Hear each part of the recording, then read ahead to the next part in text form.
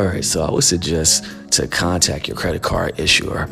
So if you believe you can afford a large credit line, contact the credit card issuer and ask to speak to a representative. Now, for me with Amex, what I had to do was call underwriting. So Amex has, American Express that is, they have underwriting for personal cards, and then they also have underwriting for business credit cards. So I contact both of them.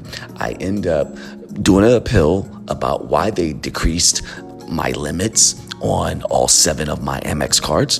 And then they allow to review my account. And right now it's in pending stages. I can still use the card, but once I contact them, I got better results.